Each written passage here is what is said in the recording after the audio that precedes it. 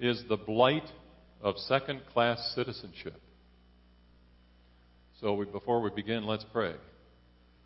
Father, we just thank you, Lord, for this time for us to gather together once again, and Lord, to share these hymns and to fellowship one with another, and Lord, to just hear from your word. And Father, I just pray that you would anoint our time as you have been so far already, and continue to do so. And Father, may we be challenged from your word.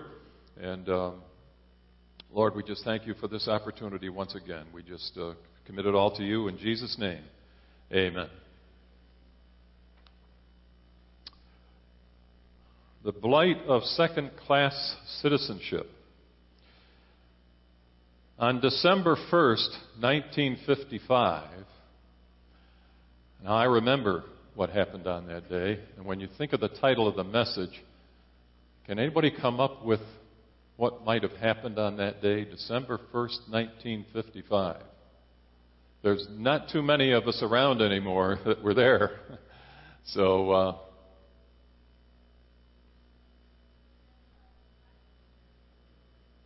what, Deb? No?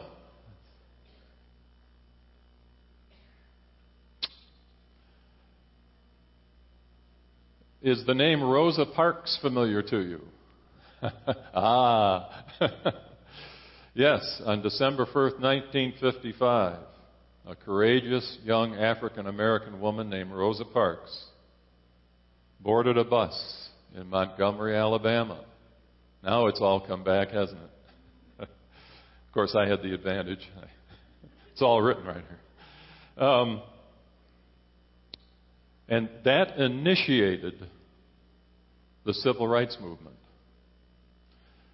Because she got on that bus and sat in the white section. There were some seats available, so that was really okay to do. But as this bus stopped at one stop after another, more whites got on, and all those seats became taken. And finally, there was one more person that got on, and Rosa was still sitting there, and the bus driver refused to move the bus until she got up and yielded her seat to that white person. And she refused and was arrested and thrown in jail. Fortunately, they bailed her out. Her friends and family bailed her out 24 hours later. And but that became a monumental moment. And she was active in the civil rights movement intensely from that point on. The U.S. Congress eventually wound up calling her the First Lady of Civil Rights. She was awarded the Presidential Medal of Freedom, the Congressional Gold Medal, and a posthumous statue in the United States Capitol's National Statuary Hall. Upon her death in 2005, she was the first woman, not the first black woman, but the first woman to lie in honor in the Capitol Rotunda. So what effect does does suppression by a higher social class have upon a people?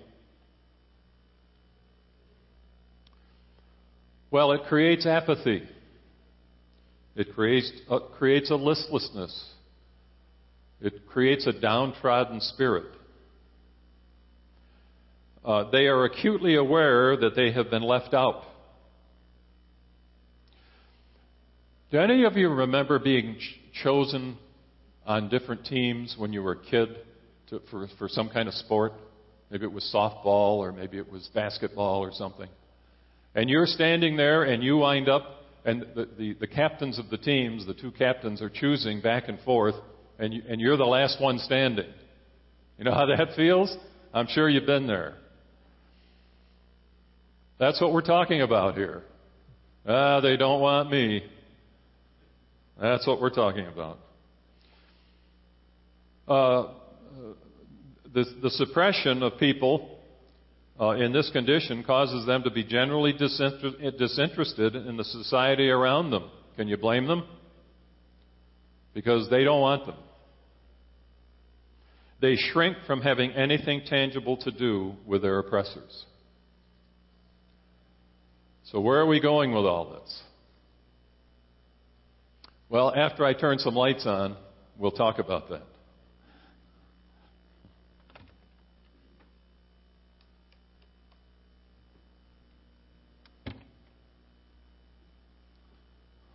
All right. There is a second-class citizenship problem within the Church of Jesus Christ, universally. It goes all the way back to the early church. We're going to see that in a moment. And it involves elevating one group of people above another. Namely, elevating the Jews above the Gentiles.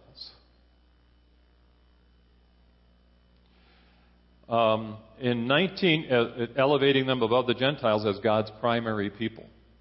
In 1980, when I was saved, I was told, it's great when a Gentile gets saved. Told this by a Christian brother. It's great when a Gentile gets saved, but it's something really special when a Jew gets saved because they are God's special people. You know what that did to me? Chunk. Down to second-class status. Now, it's not as severe as during the Civil Rights Movement. It's not as severe as the prejudice that was happening back in those days.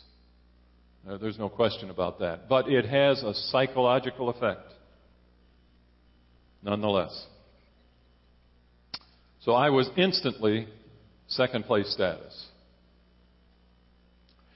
I know that it may not affect you. It depends on the individual. But I know that it affected someone else because I taught this about 25 years ago in Sunday school. And a lady came to tears when she realized that she was not a second-class citizen after all. So I know that it does have an effect. Now, in the Old Covenant, Gentiles were essentially out of the picture. And I'm sure you're aware of that. God's program was with Israel. But we're in the New Covenant now. And, of course, John 3:16 says, "For God so loved the world that he gave his only begotten Son, that whosoever believeth in him should not perish, but have everlasting life." Now, if there were a John 3:16 of the Old Covenant, it would say, "For God so loved Israel." But we're in the New Covenant now. Now, I have a book at home which promotes this superiority idea. And I'll be talking about that sporadically through our discussion this morning. So does God have favorites? Does God have favorites? We certainly don't want to degrade the Jew. They're wonderful people, and God has a plan for them. But does he have favorites? Turn to Galatians chapter 2 and verse 6 in your Bibles this morning. Galatians chapter 2 and verse 6.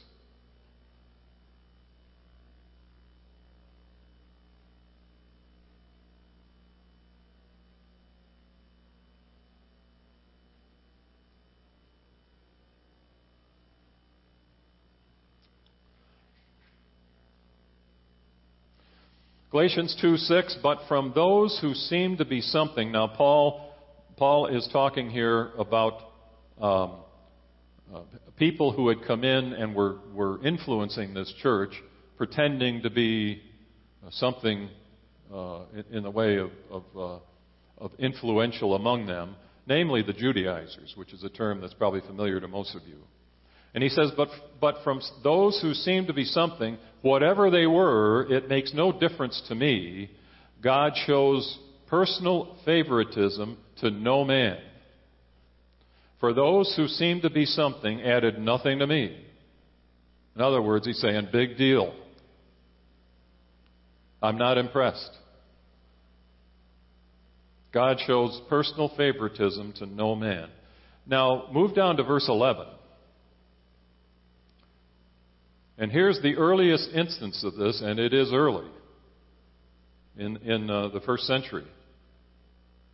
Paul says, "Now when Peter had come to Antioch, I withstood him to his face because he was to be blamed. For before certain men came from James, he would eat with the Gentiles. But when they came, he withdrew and separated himself, fearing those who were of the circumcision.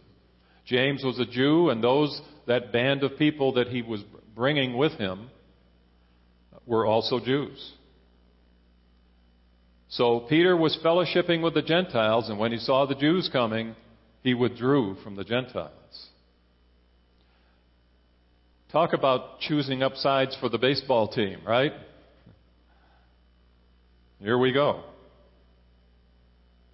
Verse 13, and the rest of the Jews, here's the damage now, and the rest of the Jews also played the hypocrite with him, so that even Barnabas was carried away with their hypocrisy. Can you imagine? Here's Peter fellowshipping with the Gentiles, and he and others withdrew with Peter. The Gentiles are over here, and now they just withdrew. Oh, hi, James, all the others. Now, what would your impression be of who you were in relationship to those Jews, if that were you? Verse 14, but when I saw that they were not straightforward about the truth of the gospel, I said to Peter before them all, if you, being a Jew, live in the manner of the Gentiles, and that's what he was doing before James came. He was just fellowshipping right in with the Gentiles. If you, being a Jew, live in the manner of Gentiles and not as the Jews, why do you compel Gentiles to live as Jews? If he withdraws from the Gentiles are going to think, well, I need to be more like the Jews. I need to be them. That's the impression they had. We all make an impression on people. We all are an example to people around us. Doesn't matter how old you are, how young you are, you're an example to someone. And Peter was just not a good example here. But it was a learning process for him. Okay, now turn to Romans chapter 2.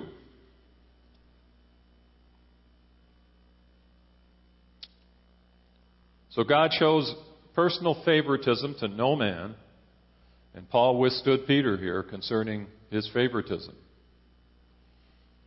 Romans chapter 2 and verse 11.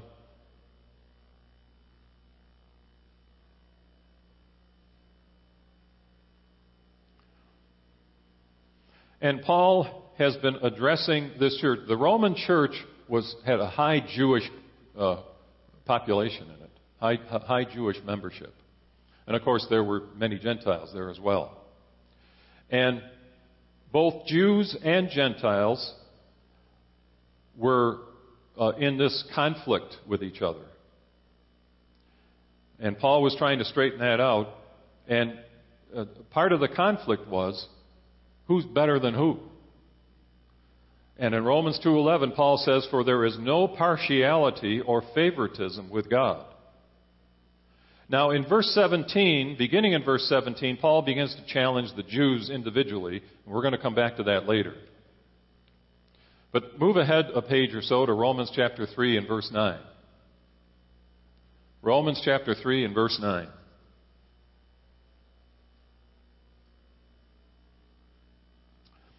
Now, at this point, Paul has just finished scolding the Jews. He singled them out and he was scolding them. We're going to see what that was about a little later on. But he's speaking to the Jews, and in verse 9 he says, what then? Are we better than they? Are we Jews better than the Gentiles? What's his answer? Not at all. For we have previously charged both Jews and Greeks that they are all under sin. All the same. And keep in mind that regardless of Jew or Gentile, John 14:6 still is in play. Where Jesus said, I am the way, the truth, and the life, and no man comes unto the Father but by me. There's no other way. There's no different plan depending on the group of people that you might belong to. Okay, now I'd like you to turn back to Acts chapter 15. And we're going to look in on the council at Jerusalem in Acts chapter 15.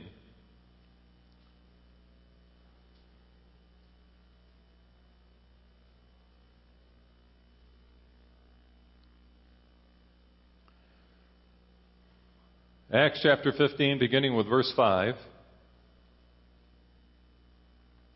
And it tells us here, but some of the sect of the Pharisees who believed, so these were believing Pharisees, they rose up, it says, saying, it is necessary to circumcise them, meaning the Gentiles, and to command them to keep the law of Moses. So that's what the council at Jerusalem was all about. Now you can understand this confusion this early on. You can understand they need to get this straightened out. Verse 6, now the apostles and elders came together to consider this matter, and when there had been much dispute, Peter rose up and said to them, men and brethren, you know that a good while ago God chose among us that by my mouth the Gentiles should hear the word of the gospel and believe. Now he's referring back to his trip to Cornelius' household in Acts chapter 10, for the Gentiles to begin to be brought in.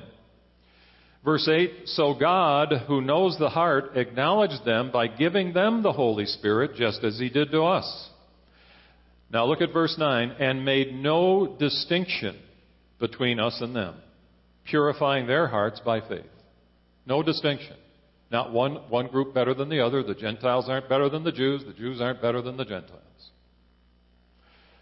Verse 10, now therefore, why do you test God by putting a yoke on the neck of the disciples which neither our fathers nor we were able to bear?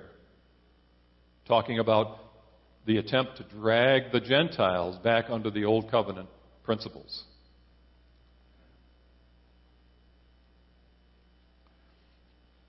Now, this book that I have claims that we are a separate body. The Gentiles are a separate body from Israel.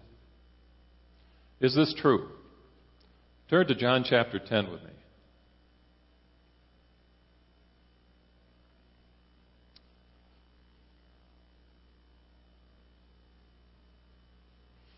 John chapter 10. The Lord is speaking to the Pharisees here. And in verse 14, this is the Good Shepherd passage. In verse 14, he says, I am the good shepherd, and I know my sheep, and am known by my own. As the Father knows me, even so I know the Father, and I lay down my life for the sheep. And other sheep I have which are not of this fold. So he's talking to the Pharisees, of course, who are Jews. And he's telling them, other sheep I have which are not of this fold. In other words, Gentiles. Them I must bring in also, and they will hear my voice, and there will be one flock and one shepherd. Amen? Now, flip over to Ephesians chapter 3.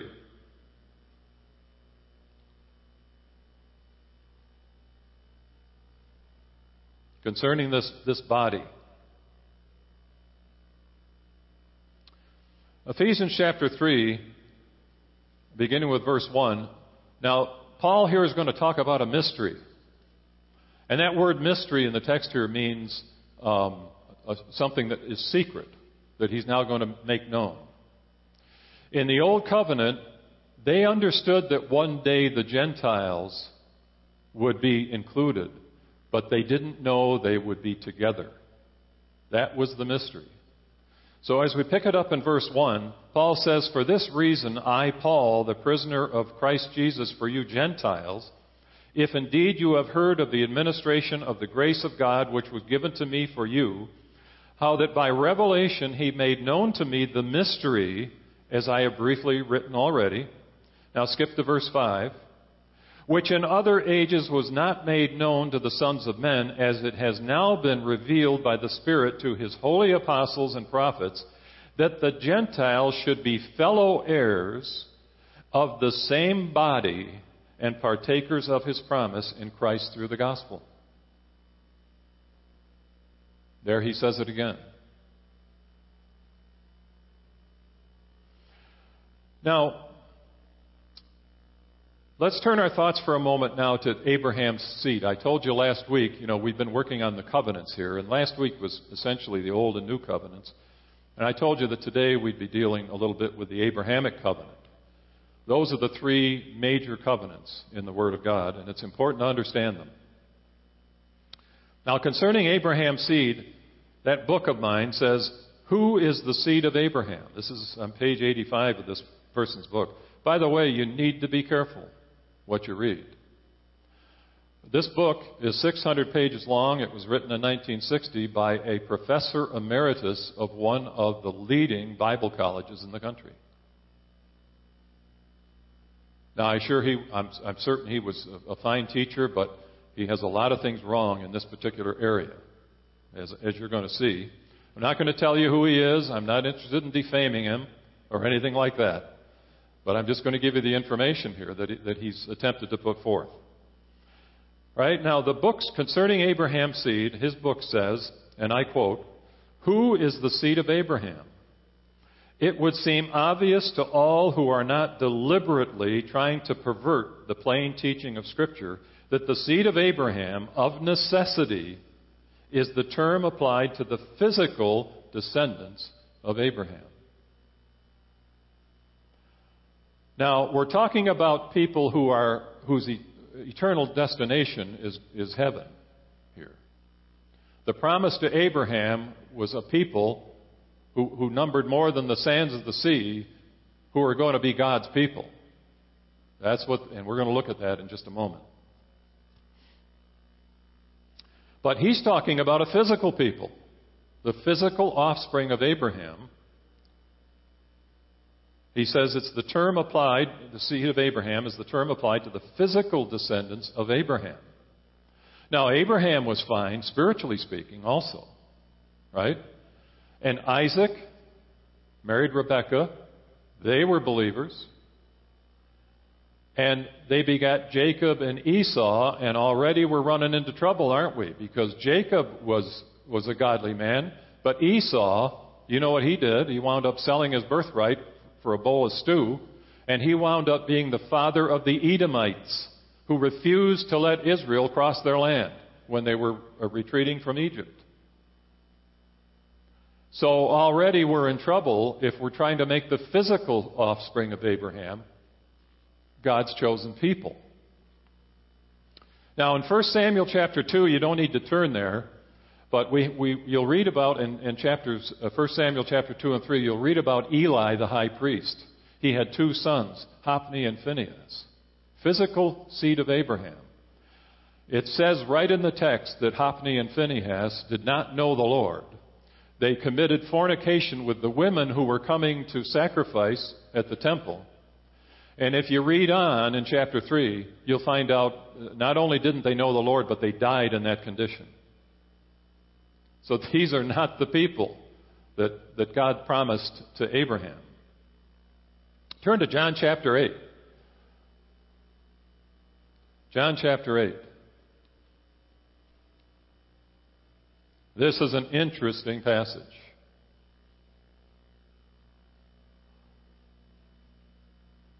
Because in this passage, there's a discussion of both the physical offspring of Abraham and the spiritual offspring. And I'll help you to identify which is which as we go along, although it should be obvious. John chapter 8, beginning with verse 31. 31. Then Jesus said to those Jews who believed him. So right off the bat, we figure these people are believers. He says to them, "If you abide in my word, you are my disciples indeed, and you shall know the truth, and the truth shall make you free." Verse 33, they answered him, "We are Abraham's descendants, and have never been in bondage to anyone. How can you say you will be made free?" Jesus answered them, "Most assuredly, I say to you, whoever commits sin is a slave of sin." Now he's going to getting down to brass tacks with these people. Now skip to verse 37. "I know that you are Abraham's descendants." Insert the word physically in there. will you? I know that you are Abraham's descendants physically, but you seek to kill me. So now verse 31 says, then Jesus said to those Jews who believed him. But now obviously, they're not with him. They seek to kill him. How can the text say that they believed him? Well, you remember in that day, they could see Jesus. Everyone could see Jesus doing the miracles that he did. And a lot of them believed in the man and the miracles that he performed. But there was no spiritual connection, necessarily. Okay, so verse 37, I know that you are Abraham's descendants, but you seek to kill me because my word has no place in you. I speak what I have seen with my father, and you do what you have seen with your father. They answered and said to him, Abraham is our father, physically, right? Jesus said to them, if you were Abraham's children, you would do the works of Abraham. Abraham was a godly man. Verse 40, but now you seek to kill me, a man who has told you the truth, which I heard from God. Abraham didn't do this. You do the deeds of your father. Then they said to him, we were not born of fornication. We have one Father, God. Now when they told Jesus, we were not born of fornication, that's a slap at Jesus, because they knew that Mary was with child before she was married. And, of course, didn't understand what the Holy Spirit had done there. So that was a slap at Jesus. They said to him, we were not born of fornication. We have one Father, God. Verse 42, Jesus said to them, if God were your Father, you would love me. For I proceeded forth and came from God, nor have I come of myself, but he sent me. Why do you not understand my speech? Because you are not able to listen to my word. You are of your father, the devil, and the desires of your father you want to do. He was a murderer from the beginning and does not stand in the truth, because there is no truth in him. When he speaks a lie, he speaks from his own resources, for he is a liar and the father of it.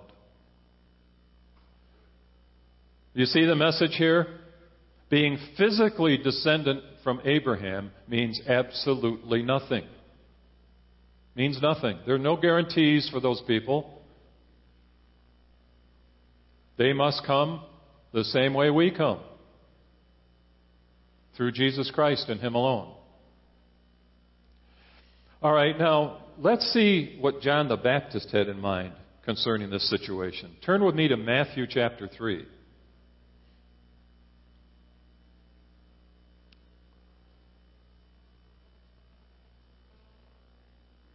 What were John the Baptist's thoughts? Matthew chapter 3 and verse 1 tells us, in those days, John the Baptist came preaching in the wilderness of Judea and saying, repent, for the kingdom of heaven is at hand. Now skip to verse 5. Then Jerusalem, all Judea, and all the region around Jordan went out to him and were baptized by him in the Jordan, confessing their sins. So this is Jerusalem and all of Judea. These are a lot of Jewish people repenting and coming to God. Verse 7, but when he saw many of the Pharisees and Sadducees coming to his baptism, he said to them, brood of vipers, who warned you to flee from the wrath to come? Therefore, bear fruits worthy of repentance, and do not think to say to yourselves, we have Abraham as our father. For I say to you that God is able to raise up children to Abraham from these stones. And even now the axe is laid to the root of the trees. Therefore, every tree which does not bear good fruit is cut down and thrown into the fire. Guess who those are that he's talking to that he suspects are not going to bear good fruit?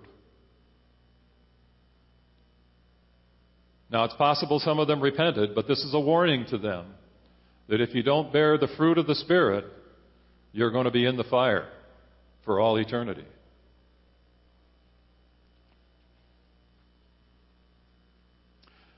All right, let's examine Abraham, the covenant God made with Abraham. Turn back to Genesis chapter 17. Genesis chapter 17.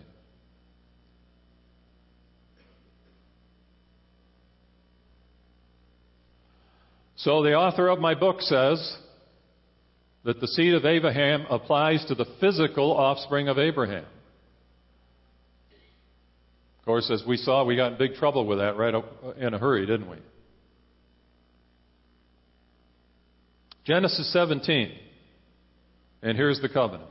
When Abraham was 99 years old, the Lord appeared to Abraham and said to him, I am Almighty God. Walk before me and be blameless, and I will make my covenant between me and you, and will multiply you exceedingly. Then Abram fell on his face. Notice his name is Abram. Fell on his face, and God talked with him, saying, As for me, behold, my covenant, my agreement, my promise is with you, and you shall be a father of many nations. Keep that in mind. No longer shall your name be called Abram, but your name shall be Abraham, for I have made you a father of many nations. Abram, you know, it's neat to look up some of these names in your concordance and see what they mean. Abram means high father. Abraham means father of the multitudes. So that's why the name changed, because he was to be the father of many nations.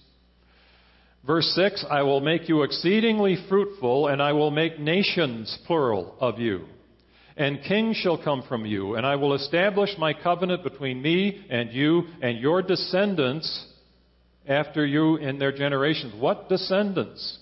You want to think about that. What descendants are we talking about now? Just the physical? We're going to find out here in a minute. And I will make my covenant between you and your descendants after you in their generations for an everlasting covenant, to be God to you and your descendants after you. Now, here's what this author of my book didn't even think about.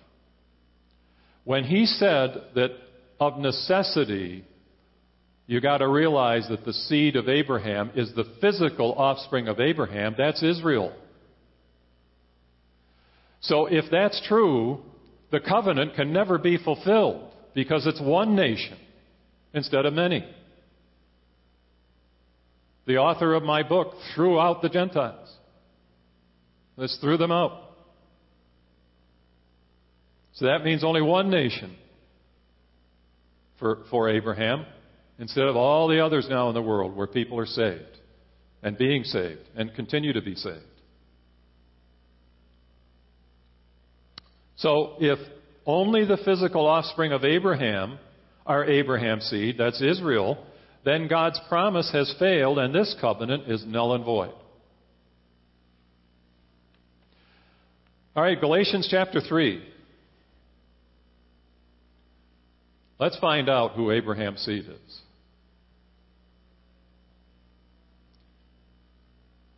Galatians chapter 3.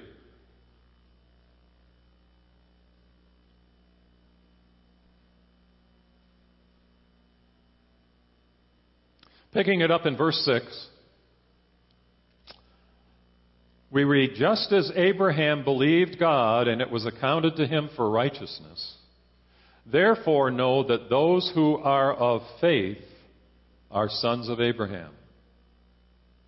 And the Scripture, foreseeing that God would justify the Gentiles by faith, preached the gospel to Abraham beforehand, saying, in you all the nations shall be blessed. See, if the Gentiles are left out, you don't have all the nations, and the covenant is null and void.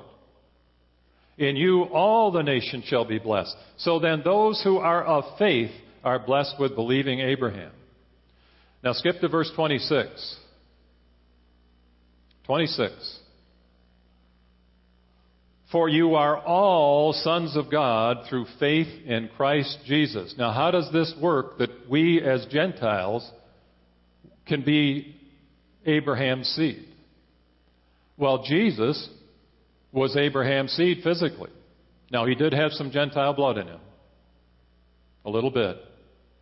Rahab, and if you read the book of Ruth and Boaz, you'll see it there too. And that's in his lineage. But he is predominantly Jewish. He went to the cross, he rose again, victorious over sin and death, and now in Him we are Abraham's seed. And it's spiritually. This covenant is not about the physical. That's the old covenant. This is about the heavenly. Okay, verse 26 again, for you are all sons of God through faith in Christ Jesus. For as many of you as were baptized into Christ have put on Christ. There is neither Jew nor Greek. There is neither slave nor free. There is neither male nor female. For you are all one in Christ Jesus. And if you are Christ's, then you are Abraham's seed and heirs according to the promise. You notice the condition there? If you are Christ's. That's the condition. Now, it's interesting, these people groups. He says, there's neither Jew nor Greek, slave or free man, male or female. That covers everybody. Everybody's either a Jew or a Gentile. Everybody is either a slave or a free man. And everybody is either a male or a female. So in those three groupings, each one of them covers everyone. Doesn't matter. You are Abraham's seed and heirs according to the promise. Now you can see, obviously, for the covenant to be fulfilled, there have to be believers, both Jew and Gentile, in all the nations of the world. And there are. He's the father of many nations. Now, would Satan have an interest, would our arch enemy have an interest in this second-class citizenship and promoting that in the church of Jesus Christ? So, we need to be cautious with him. We don't need to fear him, but we need to be cautious. In 2 Corinthians chapter 2, verse 11, Paul is speaking of the need to forgive in this particular instance. And he warns the Corinthian church, lest Satan should take advantage of us, for we are not ignorant of his devices. We are not ignorant of his devices. Now, somehow I don't believe that the Corinthian church, I believe they were quite ignorant of his devices. And I think Paul said this as kind of a wake-up call. Eventually, I'm sure they got it. Now, what would Satan's plan be here? Well, in Exodus, God tells Moses that he did not choose Israel to be the largest of nations, but the smallest. And that's because they were to trust in God for winning their battles and for everything else. And today, in this world, Gentiles outnumber Jews by a ratio of 500 to 1. 500 to 1. For every 500 Gentiles, there's one Jew in the world. It's been probably in that range for centuries, and it will probably continue to be in that range. So, if Satan could get us to elevate the 1%, or that one above the 500, and cause the 500 Gentile believers in that ratio, if that's the same ratio of saved people, who knows? But if he could get that majority to be downtrodden and treated as second-class citizens and become apathetic for the work of Christ, that would be a major victory, wouldn't it? A major victory.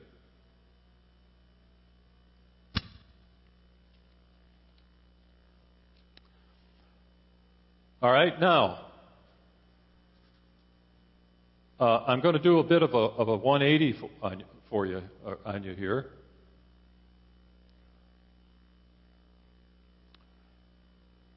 Concerning God's special people, that's all saved people, whether Jew or Gentile.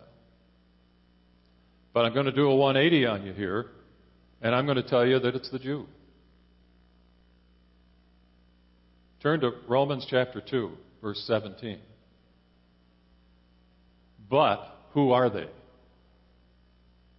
It's the Jews who are God's special people, but who are they? Romans chapter 2. I told you we were going to come back here to verse 17.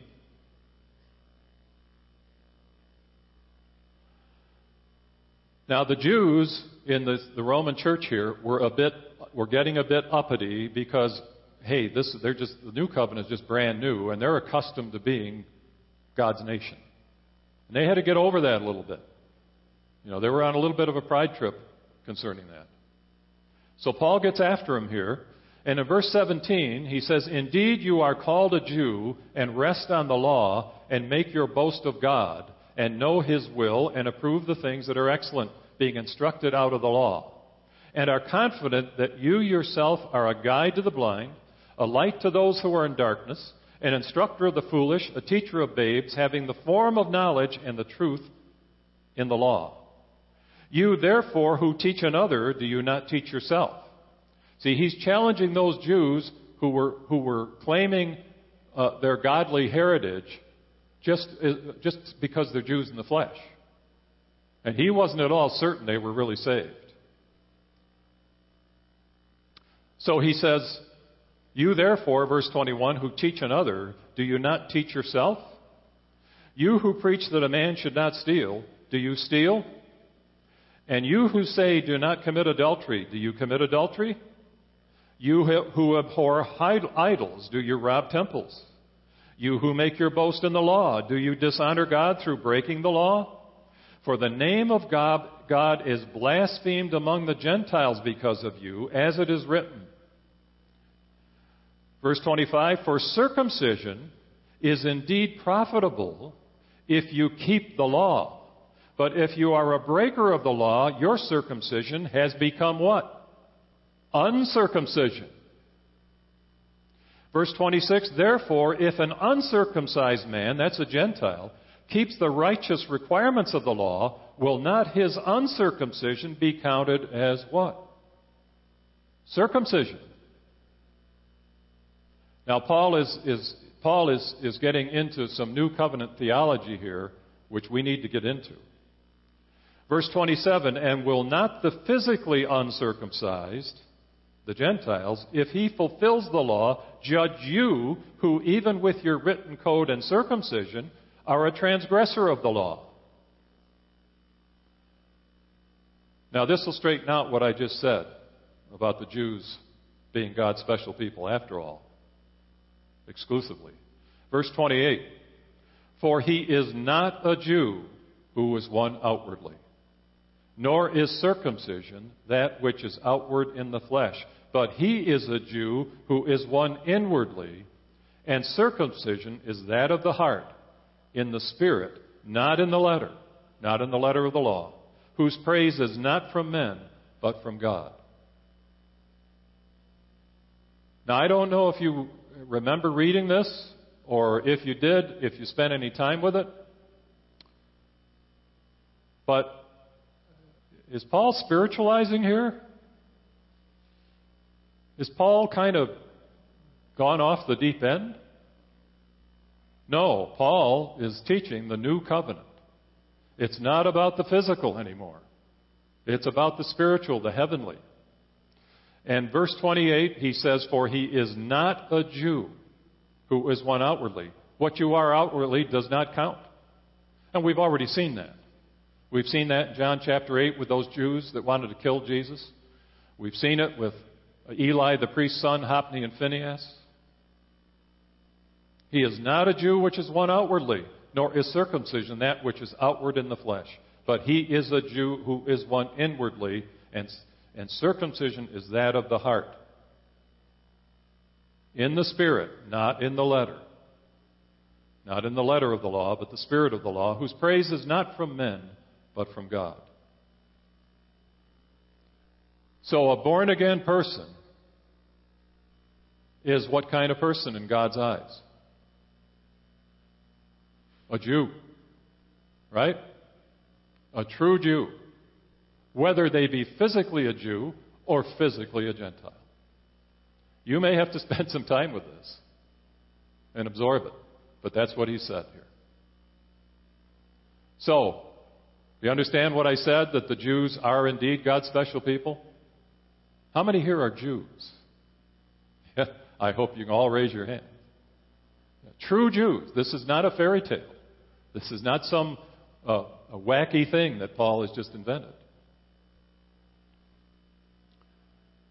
This will jolt you into the new covenant. I understand that. Spend some time with it. So, this book of mine, I can't believe that he didn't read Galatians chapter 3 about Abraham's seed. But I'm sure he did, but what he did with it, obviously is not right. So I'm very careful, and you should be very careful about what you read that is not inspired. And check it out very well. So as for me, I was going to bring that book in, but I was afraid I'd toss it on the floor here, and I didn't want to do any grandstanding. But as for me, I'll believe this. Amen? All right. No second-class citizenship. You're born again. You know Jesus Christ as your Lord and Savior. Whether you're Jew or Gentile in the flesh, male or female, slave or free man, you are God's special person. Peter said, what did Peter say? You are a holy nation unto God. A holy nation.